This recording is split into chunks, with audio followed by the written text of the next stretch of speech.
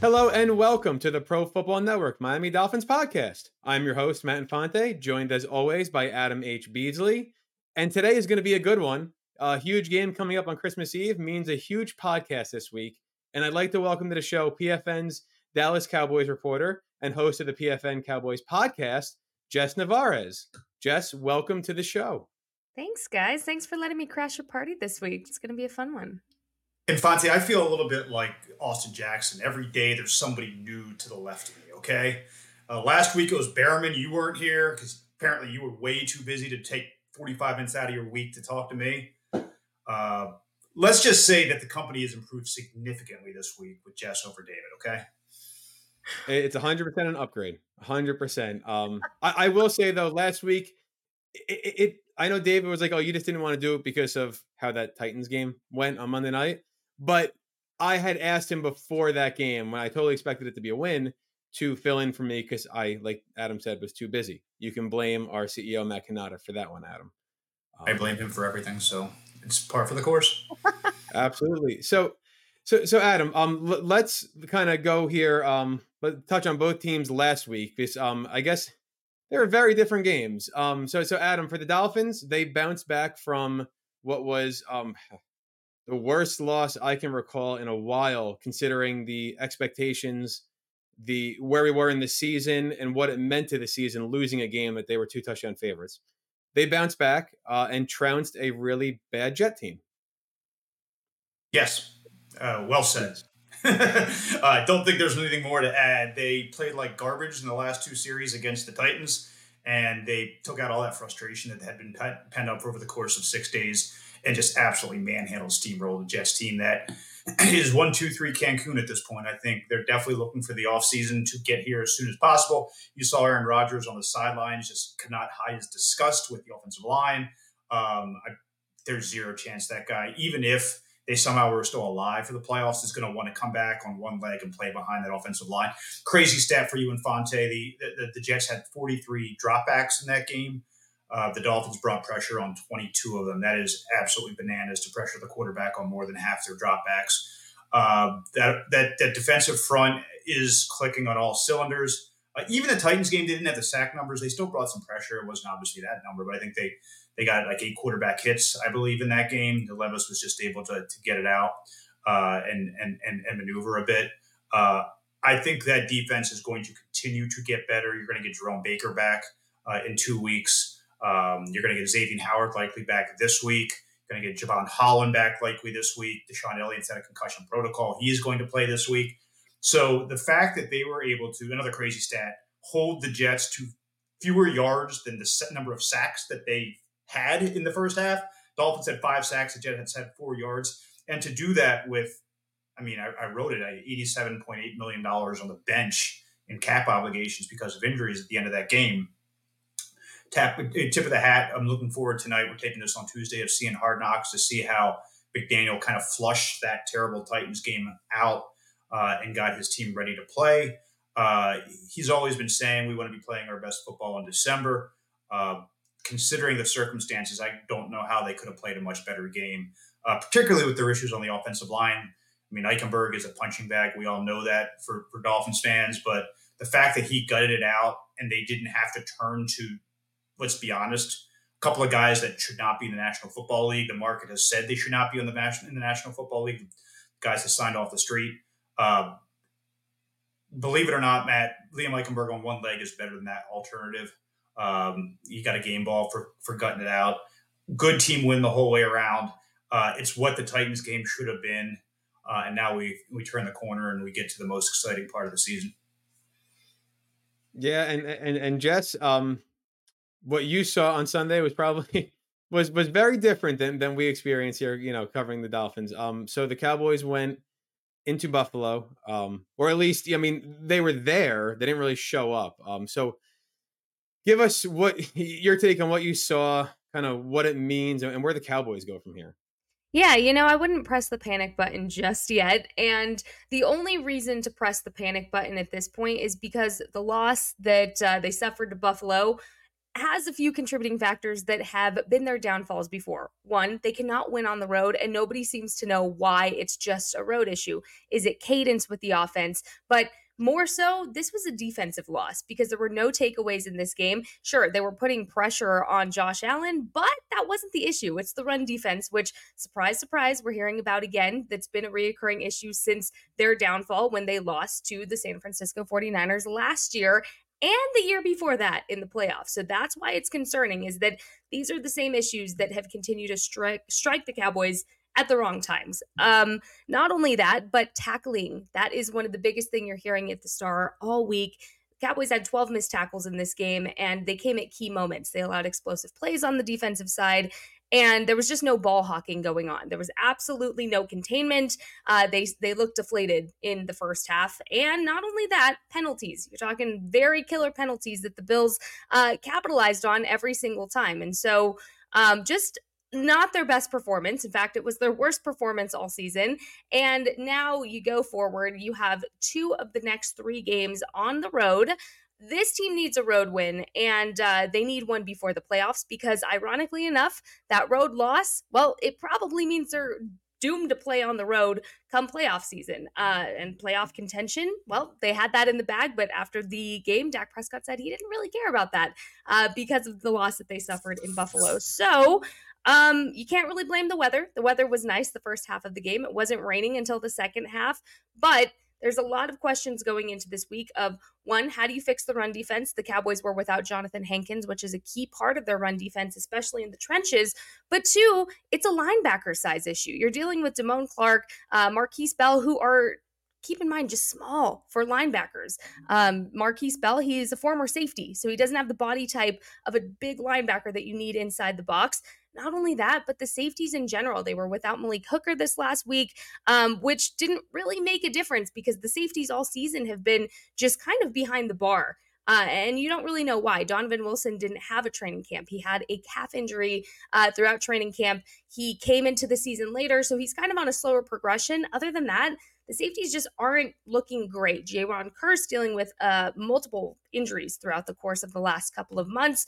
Malik Hooker now dealing with that ankle injury. So really, it's just, this goes back to the defense, but also the offense was not able to get the run going. And that's been frustrating for the last couple of weeks here in Dallas because why? Well, you have your 1-2 punch with Tony Pollard. You have your 1-2 punch with Rico Dowdle, but you can't seem to find a way to keep it consistent throughout games.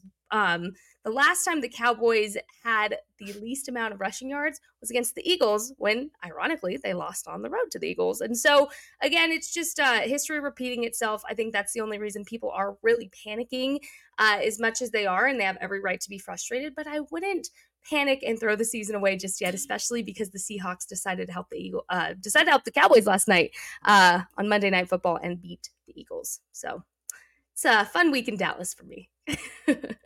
Yeah, and I bet, and now they get to come on the road to Miami on Christmas Eve. And you mentioned the home road splits. We've seen something similar like that here in Miami as well.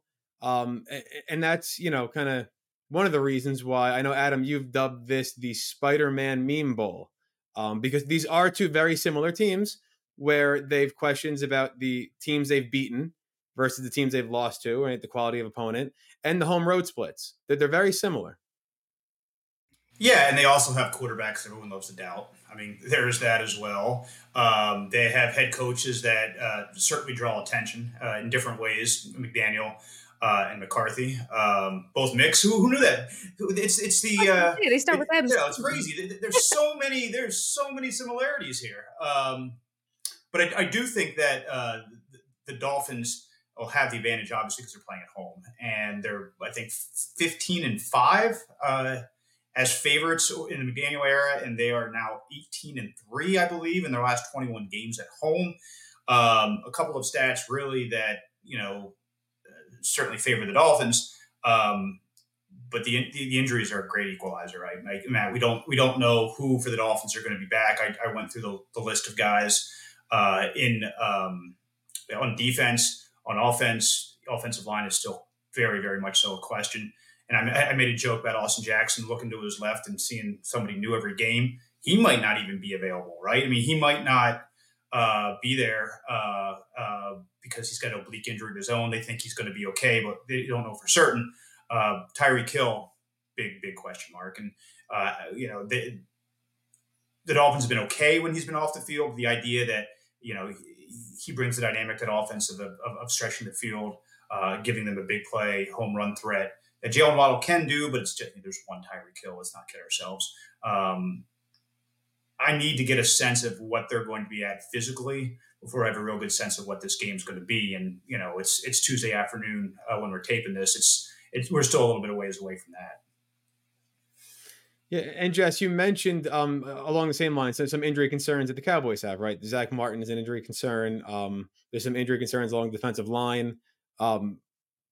Where, in your estimation and what you know right now, what do you think, who might be in, who might be out, who really is a toss-up right now as we head into this game? Yeah, Zach Martin, obviously one of the bigger concerns because it's Zach Martin. I mean, you hear that name and automatically your head is going to turn.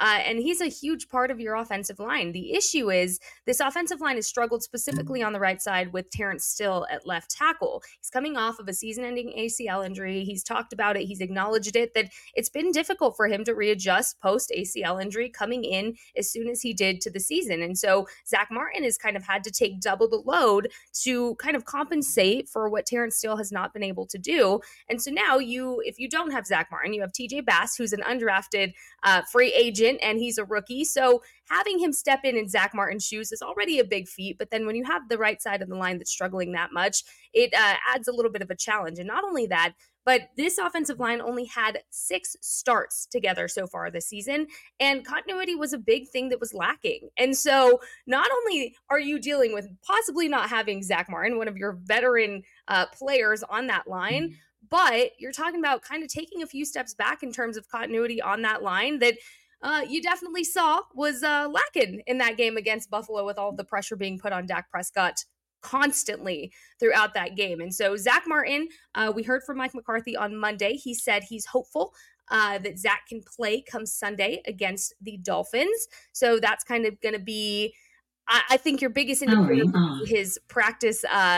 his practice effort going in Thursday and Friday. Wednesday is typically a veteran rest day. So if you see him pop up as a DNP, that's normal. He hasn't been participating in Wednesdays for the last few weeks just to preserve his body. As for Jonathan Hankins, we don't have a timeline yet, but I don't think it's likely that you'll see him return. He's dealing with a high ankle sprain that he suffered 2 weeks ago, and it just didn't seem promising. It seems like a little bit more time will be taken for him to kind of rest and rehab. And then the next question will be Malik Hooker, safety, who, you need all the experience you can get, especially in this game. This team needs a road win. They need to rally, and really they need to get that bad taste out of their mouth. They need to beat a good team on the road before they head to the postseason. Did you hear that first world problem she slipped in there, by the way, Infante? Oh, they've only had 6 games together. The Dolphins offensive line has had 10 different variations through 14 games. All right, Nevarez, it's a totally different situation we're talking about. I wish I could feel bad for you, but considering now how the season has played out and we've only had 6, we're grasping at straws here because it really does matter when you have your starting O-line out there and when you don't. And Adam, I'm sorry you relate to that problem. But we'll see what happens this weekend. I've had to learn how to spell Keon Smith this year. I mean, there's just a whole list of things that I've had to do that I get the Robs confused. Which Rob is in? Jones, Hunt. Yeah. Okay. We've only had 6 starts together. Boo hoo. And certainly we saw Buffalo kind of take advantage of the Hankins being out and just a soft run defense in general. But Adam, do the Dolphins have enough along the O-line this week to take advantage of that? We know McDaniel wants to be committed to the run. They're effective when they do, but can the O-line, do they have the pieces this week to take advantage of that the way the Bills did? Check back Wednesday. I mean, yeah, it does sound like they're going to, do everything they can to get Austin Jackson in the lineup.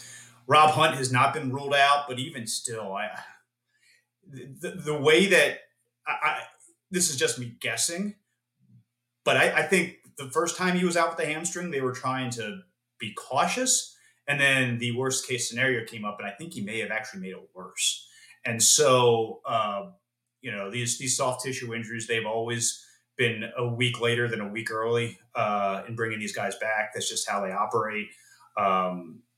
It would obviously look to me their best possible offensive line if they can get to this point. Isaiah Wynn's not going to come back. I mean, McDaniel said yesterday he's not even on his radar. That's a pipe dream. And would you like a 60% Isaiah Wynn or 100% Jerome Baker for the playoffs? Obviously, they have one roster spot left. They're gonna use Jerome Baker. But I almost think that moving Eichenberg back to left guard, Rob Hunt at right guard, and then hope one of these guys that you brought in off the street, because that way you would at least have 4 of your 5 best offensive linemen guaranteed to be on the field in positions that they play well.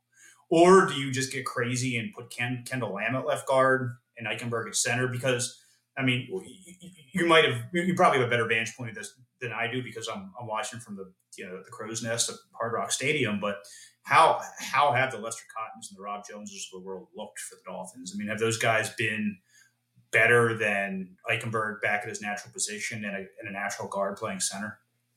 Yeah, I think so. But I mean, the concern, I don't know what that drop off is if you have one of these new guys come to center, right? That's the concern. I think I'm more comfortable from my perspective just having Eichenberg there at center, just because at least we've seen him do it, as opposed to these guys that just signed last week, off the street, basically. I think one of them hadn't played a snap since 2019. They said it was. Yeah.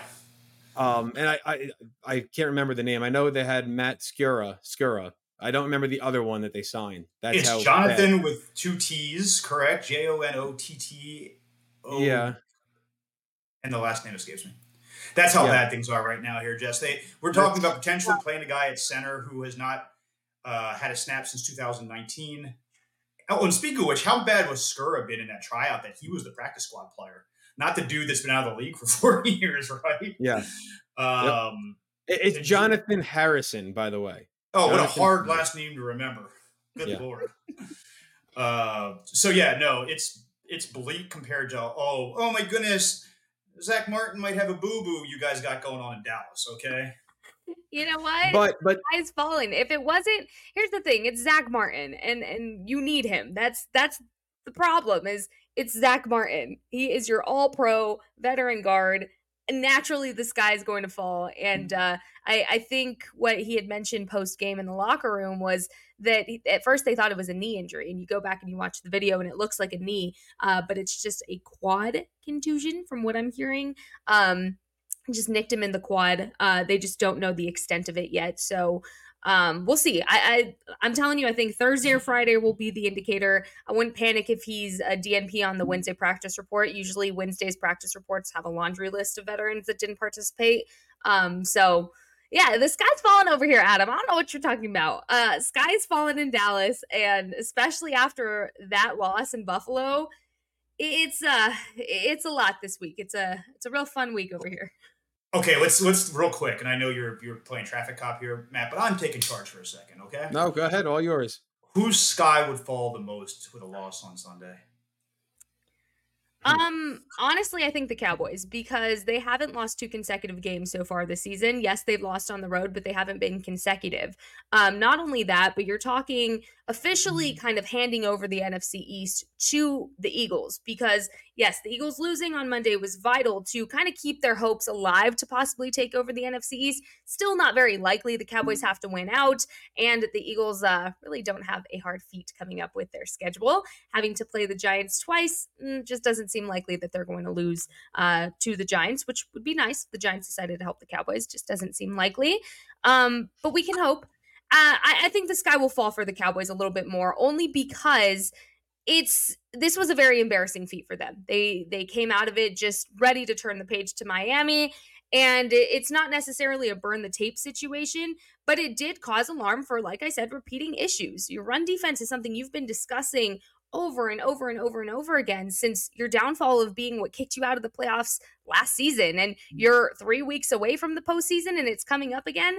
That causes sounds for alarm. And not only that, but It's going to be interesting to see how the offense bounces back on the offensive side of the ball. Dak Prescott was heavily favored in that MVP conversation pre-Sunday, and not so much anymore because of that performance. The offense couldn't find how to get going even in the passing game, something that they've been completely dominant in the Texas Coast Mike McCarthy offensive system. Play calling wasn't great. They couldn't get the run going, and so nothing was exactly clicking.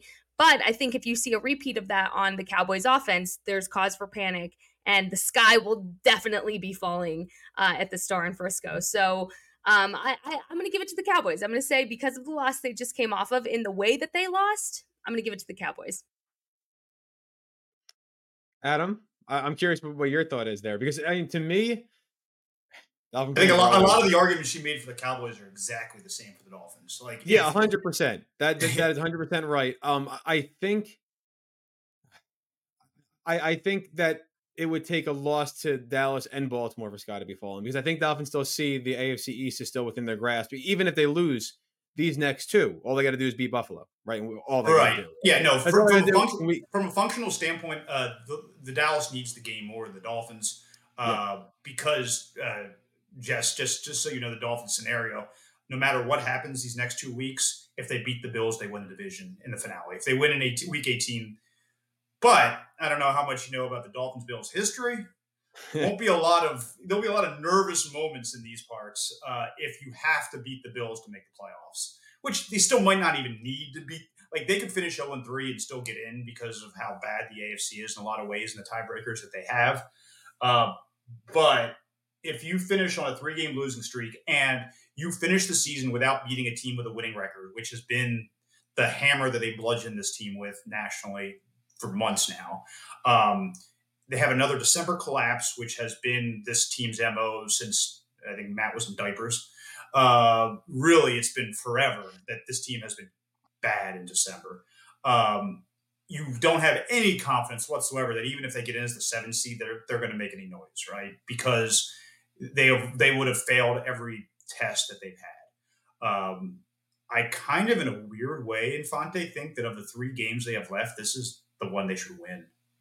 Like this to me is the best matchup for the Dolphins. Again, a little Dolphins history for you, Jess. They're terrible at M&T Bank Stadium. Last year, notwithstanding, and that only took complete breakdowns in the secondary by Baltimore in the 4th quarter for them to come back and win. But they've been the Dolphins once lost at Baltimore 40-0 in prime time. Like, they've had some really bad results in that stadium. So I don't love that game at all. And then Buffalo Dolphins have 3 wins in a decade, I think, against the Bills. Is that what the stat is, Matt? Yeah, but one was last year in Miami. So let's not look. I don't love the matchup. The Bills, we talked about it last time, right? If of all the opponents you could face in round 1, if the Dolphins had to face the Bills, that would be the worst case scenario. I mean, the Bills are the team I don't want no part of them. No part of them. But I would not say it's an automatic loss, because we've seen the Bills just on their own throw games away because they're the Bills, and Josh Allen is prone to some interesting decision making and ball security issues. Do you think this is a different Bills team than we saw beginning of the season, though? Well, it's an interesting question. I wanted to ask Jess, what offensively, what happened to the Cowboys that they just could not get anything going against the Bills? A Bills defense that is supposed to be ravaged with injuries, right? Because they're without Milano, they're without White, and they've recovered. And all of a sudden, this unit is playing among the best defenses in the NFL. And it looked like Dak Prescott and the team, they couldn't get anything going at all. Yeah, you know what it was the battle in 1st and 2nd down and really creating those 3rd and long situations that came back to really bite the Cowboys and didn't help them, right? They couldn't establish a run. They couldn't establish a passing game. And with a struggling O-line, and sorry to say this, Dolphins fans that are listening, that Bills defense is going to bring on that pass rush, and they're going to be all over the quarterback. I mean, it's interesting because I feel like, yes, you hear that they're very injury struck right now, but they've adjusted. They've had weeks to adjust without their key players really in right now. And so what you're seeing is a confident Bills defense. And really, it was a battle of being up front, putting pressure on the quarterback, stuffing the run. I mean, they just read McCarthy's scheme like it was really their own to read. This Bills defense came out, and they look like a different Bills defense even from the week before when I was watching them. But overall, it's the amount of pressure they're putting on the quarterback, they're ball hawking, and ultimately they're tackling well. And that was everything, ironically, the Cowboys defense was not doing on the other side of the ball. And so, yes, I think you're seeing a different Bills defense and just a Bills team overall. But this win with the Cowboys, they're playing for their playoff contention at this point. They're playing every game to fight for their lives. And unfortunately, when a team beats the Cowboys, that boosts morale times 10. So I don't think the Cowboys helped the Dolphins at all in this situation, because it really did. It amplified what they needed. As for the Bills offense, Josh Allen joked after the game saying he felt like the kid in the class project that didn't do any of the work and still got an A+ because he didn't have to do any of the work. You have a James Cook who is playing at an elite level, not just as a running back, but as a receiving threat in the red zone. And he's just such a fast, slippery, and patient running back that he would wait to watch the Cowboys defense completely miss and then take his run. He was getting 9-yard runs just consistently. So tackling needs to be shored up if the Dolphins want to make sure to contain the run. And that's really their biggest threat is the run on the offensive side of the ball. Their run game is phenomenal with James Cook. I do think the Bills have been underrated for much of the year. I think that, the Dolphins certainly have had some boneheaded losses too. The Chiefs and the Titans, I think they outplayed both those teams, and they should have won both those games. But I mean, the Bills, you look at some of the ways that they've lost games this year.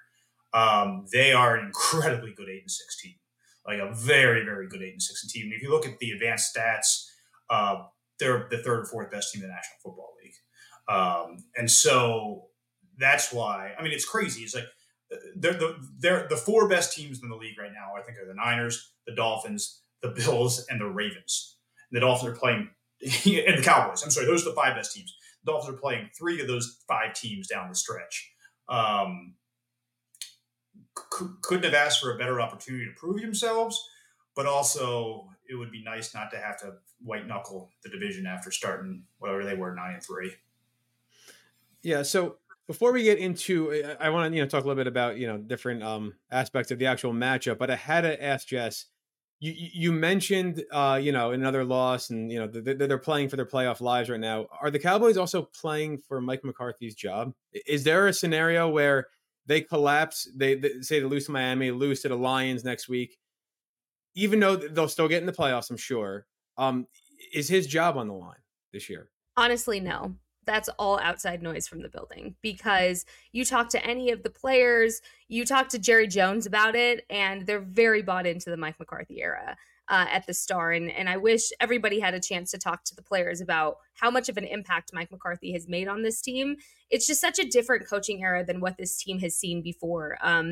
Even coming down to the input that the players are allowed to make when they were creating this offensive scheme with him, I think was huge. Dak Prescott constantly talks about how much him and Mike have grown their relationship this season to make sure that the play calling is top notch and Dak can perform at the highest level. And you've seen that. You have not seen Dak Prescott play better football than he has this year under Mike McCarthy's play calling. And so, no, I don't think there's a scenario in which Mike will lose his job. I think if anything, you expect some growing pains when you switch your play caller from somebody who was there for years and years and a younger play caller at that, in Kellen Moore, and then you go to somebody like Mike McCarthy who has more experience doing it, who's more of a veteran, if you will, in calling plays. And so I fully expected some growing pains, and I think you saw it at the start of the season. I don't think he's done a horrible job at play calling. I think as head coach, he is very healthy for the team. And then I always bounce back on saying he's healthy because the guys in the locker room respect the hell out of Mike McCarthy. There is not anybody in there that will sit there and tell you, something that they don't like McCarthy that he's doing or he's implementing, because if they don't, they talk to him about it. He's open ears about it. It's a very healthy communication with Mike McCarthy and his team. So no, I don't see a scenario in which Mike will lose his job. I think this is a very sure coaching group that you have right now in Dallas. I think come the offseason, what you have to worry about once again is if somebody's going to try to scoop up Dan Quinn for a head coaching position. I think that's kind of an offseason worry that you have to have in the back of your head at all times, because it's Dan Quinn and it's happened 2 times now for understandable reasons. But Other than that, no, I think Mike's job is very secure and very safe in Dallas, no matter what happens. From the outside, the only criticism you would have of McCarthy is his playoff record. Obviously, in the regular season, he's won 165 games in the regular season, over a 600 winning percentage. That's really, really, really good. He's done it in 2 different places, 11-10 the postseason, and 1 Super Bowl with Aaron Rodgers. That's, if people want to bang on him, that's it. So it's, to me, you evaluate coaches holistically. You don't just say, how do you do in a one and done situation? But I also don't own a $7 billion franchise, okay? And if I'm Jerry Jones and I'm 80-some years old and I'm getting a little bit tired of losing in the playoffs, rich people do impulsive things sometimes, but I think by and large, you're right, Jess, that the body of work he's done, the way he has made that team a consistent contender in the NFC, put a little respect on his name. Oh, yeah. And at that point, too, if you're starting over with a new coaching era, you're setting yourself back by at least 3 more seasons, especially when you look at the long list of free agents that they have to either re-sign to new deals and impactful free agents. We're talking guys like Stephon Gilmore, Brandon Cooks. Those guys came in and made a sure difference on this team just from the trades that Jerry made over the offseason. What are you going to do with them? Are you going to give them an extension? Are you going to offer them contracts? Speaking of extensions, you know who needs theirs? Micah Parsons, Dak Prescott this offseason. And so, if you're starting with a new coaching reign, even in that perspective, you're setting the team back more than you are really helping boost them forward because, like I said, these guys are very bought into what Mike McCarthy is doing. They're bought into Brian Schottenheimer. He's not a stranger. He was coaching on this team. He was doing something else. I want to say analytics for the last couple of seasons with the Cowboys. So moving him to OC just made sense. And then you have Dan Quinn, who you just know is an automatic guy. So this coaching team, and John Fossil, hate to forget him, special teams coordinator, who's just absolutely one of the coolest people to talk to about special teams and gives you a new appreciation. But overall, if you take away Mike McCarthy from that equation, you're just setting the team back more than you are helping them. So yeah, I agree, Adam. Put some respect on Mike's name here because he absolutely has earned it. Well, okay. So now let's move to the game on Sunday. And Adam, I want to start with you. If the Dolphins are going to win, what do you think the script looks like? How do you see it actually unfolding if this is something where the Dolphins are going to, I think it's a 1.5 point line that favors the Dolphins right now, which feels about right? I think if it was in Dallas, it'd probably be 1.5 to 2 the other way. But I think home field swings it. How do you think it would play out for the Dolphins to leave Hard Rock on Christmas Eve with a win? Well, I think let's just, before we go forward, let's look back for a second. This defense right now is playing fantastic. Since week 8, it's one of the best, if not the best, defenses in the National Football League. A logical counter-argument would be, though, who have they faced, right? Which of those offenses have they faced? They got torched by Will Levis in the fourth quarter with the game on the line. I see you grimacing in pain, just me bringing that up. I was watching that game with David Behrman, too. And I was much more composed than he was as it was unfolding. Well, I'm sorry for you and your eardrums then, because I watched on the flight back from Bangalore the NBA Finals, the Eastern Conference Finals Game 7. Thank God business class was empty. That's all I'm saying. Okay. Regardless, the Dolphins defense playing great. Jalen Ramsey, I think they're going to let him shadow CD all game, and we'll see how that goes. But I was about to ask you that because of what they did with Garrett Wilson. I was going to ask you, even if Xavier Howard's back, because apparently Ramsey wasn't told he was shadowing Wilson until he found out about Howard being out, which is about 90 minutes before the game. Right. He said, okay, you're going to shadow Garrett Wilson, and he did in the slot, both sides of the field, and he held him to 0 catches on 1 target, I believe it was. That sounds like a good plan to me, right? Yeah. With all due respect to X, Jalen Ramsey's an alien, in the words of Mike McDaniel. So we'll see how that defense shows up. But to me, they ran the ball great against the Titans, even with a diminished offensive line. They couldn't run the football at all against the Jets. 2.8 yards per carry. Raheem Mostert, after setting the franchise record for touchdowns, was ticked off because they couldn't run the football better. They're going to have to do a lot with what the Bills did. And Dolphins run a lot of outside zone, right? They get to the edges. that's where the Cowboys have kind of been exploited a bit. And so we'll have to see how healthy Achane is. Did he come back in the game, Infante? I know he left. Yes, it was weird. He did. He did come back. He did. Yeah. Okay, so we shouldn't, ring the siren too loud for him, but he certainly is an enormous weapon for that team and their ability to go sideline to sideline, right? So that to me is you attack those edges. You don't let a Dallas pass rush tee off on Tua. I mean, Teron Armstead and Austin Jackson, even if they both play, which seems probable, neither of which are going to be 100%. So do you want Micah Parsons being able to pin his ears back and go? No, you get back. You get in 2nd and 4, 3rd and 2. That's the world you live in.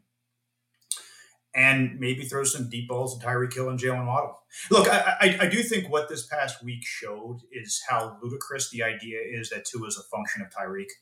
Like the stats have been clear all season, but he had an 87.5% completion percentage, 119 passer rating, 13.5 CPOE without Tyreek in the lineup. His stats are better and more efficient throughout the course of the year when Tyreek's off the field than when he's on it. All that being said, you want your best players available at the best time. Diversify your offense. Don't become so reliant on Tyreek just because he's back.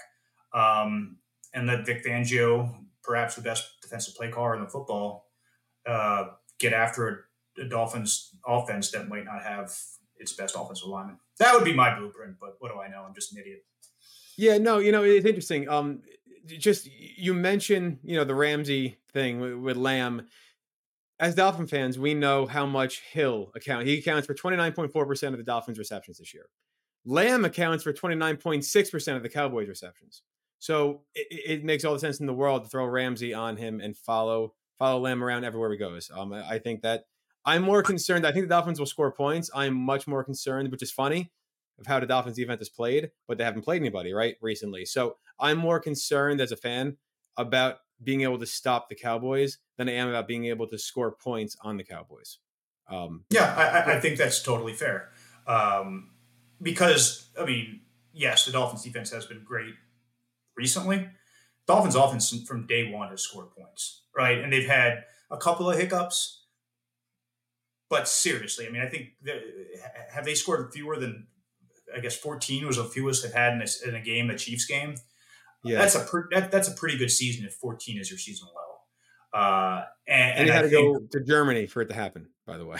Correct. And I think the Cowboys offense did get exposed against the Bills, and I think that's a favorable matchup for Miami for sure. Yeah, I think when you're talking in terms of the Cowboys offense, CeeDee Lamb is always going to be a predominant threat. And this came after the 49ers game when he was frustrated. And at that point, the ball distribution wasn't known. You didn't know who was going to get the ball as far as the receivers because it wasn't a consistent threat. And so he said after that game, I want the ball. And since then, he's gotten the ball. And so CeeDee Lamb, obviously a huge threat. But then you have Brandon Cooks, who was dealing with an illness last week. There's a stomach bug going around the Cowboys locker room. And knock on wood, I do not have to get that and be around it because I'm terrified after hearing how many guys are dealing with it. And so Brandon Cooks, when he's healthy, when he's feeling good, his speed, it's unbelievable how a player who has aged so well can still be as fast as he is. And then you have the younger guys. You have guys like Kevontae Turpin that have come in his second year, taking a really big jump, being more of an offensive threat and not just a special teams guy. He has special packages that McCarthy likes to sprinkle in a little bit, and you're seeing more of that on a consistent basis. You have Jalen Tolbert, a second-year player, who's made another significant jump and used last year to really study and learn. And then you have Michael Gallup, who hasn't been as impactful as you would like him to be, but in the receiving game, his blocking has been phenomenal. And so it's a very unselfish unit playing their parts. I think the only gripe that I have with the Cowboys offense is finding a consistent way to get the run game going, because it just hasn't been where you expected it to be. And there are games, very much so like you saw in Buffalo, where you would like to rely on that run. And so if the passing game is getting shut down, you want to just be able to rely on Tony Pollard, Rico Dowdle. It's just when it comes to play calling, it hasn't been consistent because it's been there, just not consistent throughout all 4 quarters. And so I think the Cowboys offense is heavily dependent on what that O-line is doing and again, how healthy it's going to be going into this matchup. But Dak Prescott has played phenomenal this season.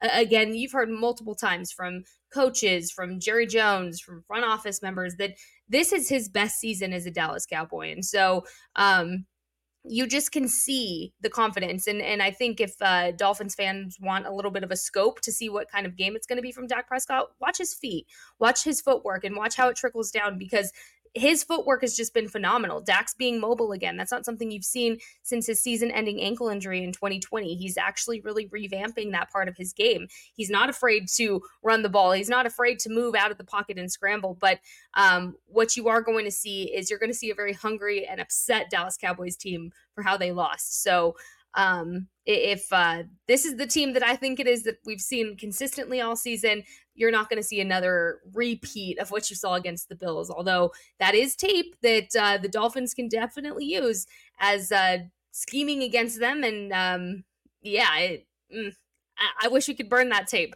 because it is the secret sauce for how to shut them down. So we'll see. One quick thing, Infante, it's got to be a clean operation for the Dolphins. Even in that Jets game, that first half, way too many penalties. They kept a clean sheet in terms of turnovers, and that's usually helpful. Games in which Tua doesn't turn the ball over, they have a much better chance to win. Obviously, it sounds rudimentary football, but like Jess, the games the Dolphins have lost, they've just been complete knuckleheads, like complete and utter knuckleheads, like 10 penalties for 70 yards, 3 turnovers, just these. Other than the Bills game, there hasn't been a game this season where they just lined up and lost, right? Every single game they've had this year, they've been in from a physicality standpoint, from a competitive standpoint. They've just done the dumb bleep that you do to lose. These next 3 games, if they play like that, they're going to go 0-3, right? You cannot turn the ball over twice against the Cowboys and commit 10 turnovers penalties. You just can't do that. So I hate to be Captain Obvious here, but if they kill themselves, they're going to kill themselves. Yeah, I mean, how many times were there botched center exchanges in the goal-to-go situation that the other team recovers? There's at least 2 I remember off the top of my head. There was a Titans game, and there was another one earlier this year. Yeah, very early. I mean, those are the kind of things you just can't do. You can't do it against any of these next 3 opponents, because you do that, you give up points, you give the other team possessions. They're going to end up, kind of falling apart, and then they start playing from behind and forcing things, and then you start to see other turnovers and players trying to make plays. Even we've seen on defense where maybe they're out of their assignment and they allow a big play because they were kind of trying to get it all back in one shot. So yeah, certainly they can't do that in any of these games, starting with the Cowboy game. They got away with a little bit against the Jets. You can't do that against these teams. What's interesting is you talk about self-inflicted wounds with the Dolphins team, and it's very similar with the Cowboys. They lead the league right now. Spider-Man meme. Here it is. I mean, you want to talk about the pre-snap penalties. That has been their kryptonite since, again, last season. But they are going into this game, again, leading the league in penalties with 102 for the season. And the thing about the penalties is they're coming at the most costly times. I mean, you go back and you watch that Bills game, you have a roughing the kicker on a 4th and 8 because Sam Williams, who's very new to special teams, and he's a linebacker at a gunner position, who just he's a beast. I mean, he's physical. He has a knack for special teams, but he's new to it. And so his hands were a little bit too high. He jumps, and then he gets the roughing the kicker penalty, and then that leads the Bills up for a first down. They eventually drive down the field, and guess who gets the touchdown? James Cook. No shocker there. And then you had just so many ridiculously costly penalties in that game, which that's why I said it's all coming back to haunt you. But in this game, this is going to be the game within the game, is who can do the least amount of self-inflicted wounds, because the Cowboys have just been continuously doing that in all 4 losses. Ironically enough, all 4 of their losses are their most penalized games. And this one, not their most, but it did come at costly times. Like early on in a relationship, you try to hide all your flaws, not show your true self. Whichever one of these two teams doesn't show their true self is going to win on Sunday, right? Because both these teams have massive, massive warts that teams have exploited, and the reason they've lost has not been a surprise at all. Wouldn't it be wild, though, if it was like 15 penalties to 14, 5 turnovers to 4, one of those just I was just thinking, this could be a Christmas Eve game, right? It's the 4:25 game. Everyone's going to be watching across the nation. And it could be the most exciting, beautiful football game, or it could be a game where they're turning it over and penalizing, and it's just an utter disaster. And both of those probably have an equal chance of happening here. Yes. Actually, I think the latter is more likely than both teams playing a clean game, to be honest, knowing who the teams we're talking about here. Yeah, 100%. So, Adam, before we get out of here, this is my favorite part. Adam hates me asking for picks on a Tuesday, but I'm going to. So, Adam, tell me, who's going to win and why? Okay, can I ask for a crystal ball first? Okay, go ahead. Tyreek, Austin Jackson, Javon Holland, Xavier Howard. All 4 are playing. Dolphins win. Okay, let's say it seems like Holland is the least likely to play. Just trying to read the tea leaves here. Say Holland's out. Does that change that? Sure. Yeah, absolutely. I mean, I know they got away with Brandon Jones having 2 interceptions after having 1 in his first 50 games was just weird bleep has happened this year. Well, it was just very Jets. It was very Jets. Totally. That ain't going to happen again, okay? That's the Brandon Jones that we've seen on tape that is a liability of safety at times. Cowboys are going to exploit that in a way that Zach Wilson and Trevor Siemian could not. So, I think the health of their defensive backfield is of enormous importance in this game. And they won't be down 3 again, but if they're down 2, could get ugly. Okay. Jess? I'm not trying to be a homer when I say that the Cowboys are going to win this game, but seeing how they lost in Buffalo, it's not that I always want them to win. The job's a lot funner when they win and people want to talk, but they can't afford to lose 2 games in a row on the road, especially when that puts them in more of a hole to likely have to play on the road come playoff time. I mean, they need this away road win against a good team, against a team that's going to give them a fight. They need that confidence booster. They need the morale, knowing that they can win on the road. And when you look at the Cowboys' remaining schedule, the Dolphins are really the last big game that they have, because then you have the Lions, you're back at home. Cowboys could continue their longest running NFL win streak at home. And then you have the Commanders to close out the regular season. And so this is really the Cowboys' last chance to prove not only to themselves, but to other teams that road away situation is not going to impact them come postseason. But it might also be too late. So I think they need this win to continue to boost their confidence, not just for the regular season, but going into the postseason. You have Dak Prescott, who continuously has just played his best football. I say that over and over again because he changes the course of a game. You see a healthy Dak Prescott. You see a offense that's clicking again, just a very uncharacteristic loss for them on Sunday.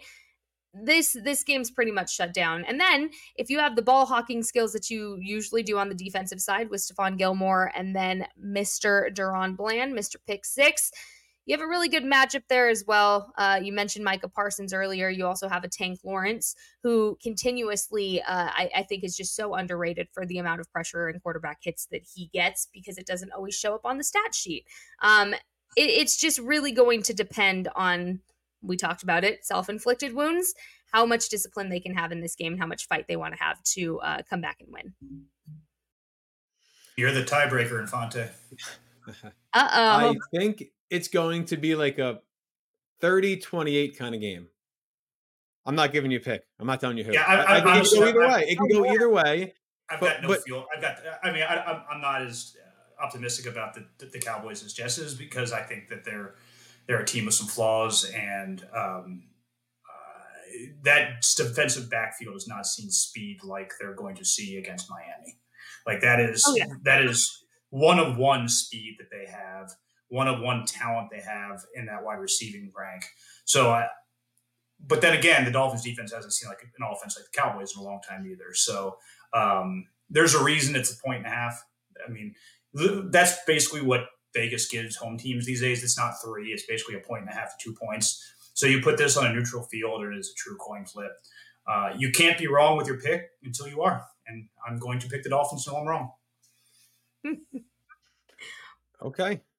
Well, Jess, thank you so much for joining us today. Who knows? Maybe we'll do this again in February. 7 weeks. That'd be nice. You never know. There could be a meeting in Las Vegas. Listen, it's not off the table. And that's, I think, for both fan bases, it's something that you can hang your hat on. That here we are, Christmas Eve is coming up, and there's no reason to think that that can't happen. Now, will both teams get, I mean, what are the odds of that? It would be great for PFN. But it's in the realm of possibility. So they're 2 of the 5 best teams in the league. Unfortunately, number 1 is so far head and shoulders above everyone else. That would be my side of the ball. So and has beat the Cowboys twice in the playoffs in the last 2 years. So that would be the only reason I think. Way to just burst the bubble over here. Can't happen, but maybe it will. Who knows? But the only thing I'll say about the Niners are that they, unlike the Dolphins until they lost to the Titans, they have bad losses, right? They lost to the Browns and the Vikings.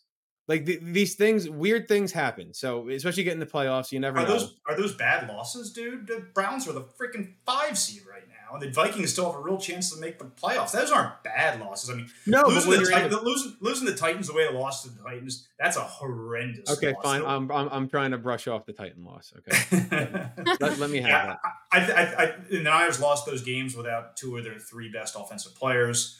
2 of their 4 best, because I can't forget about McCarthy. My God.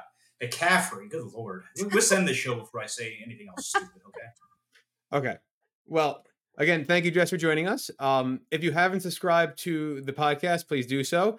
If you're looking to subscribe to a Cowboys podcast, well, guess what? We have one for you. And Jess is the host of it alongside our Dalton Miller. So certainly go find that one on all of your podcast apps and subscribe there. If you're watching on YouTube, please like it and subscribe while you're there.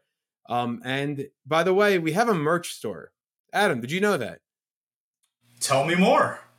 Well, you go to pfnmerch.com and you can get all kinds of Cowboys and Dolphins themed merchandise. We have shirts, we have ugly sweaters, or at least ugly sweatshirts that look like sweaters.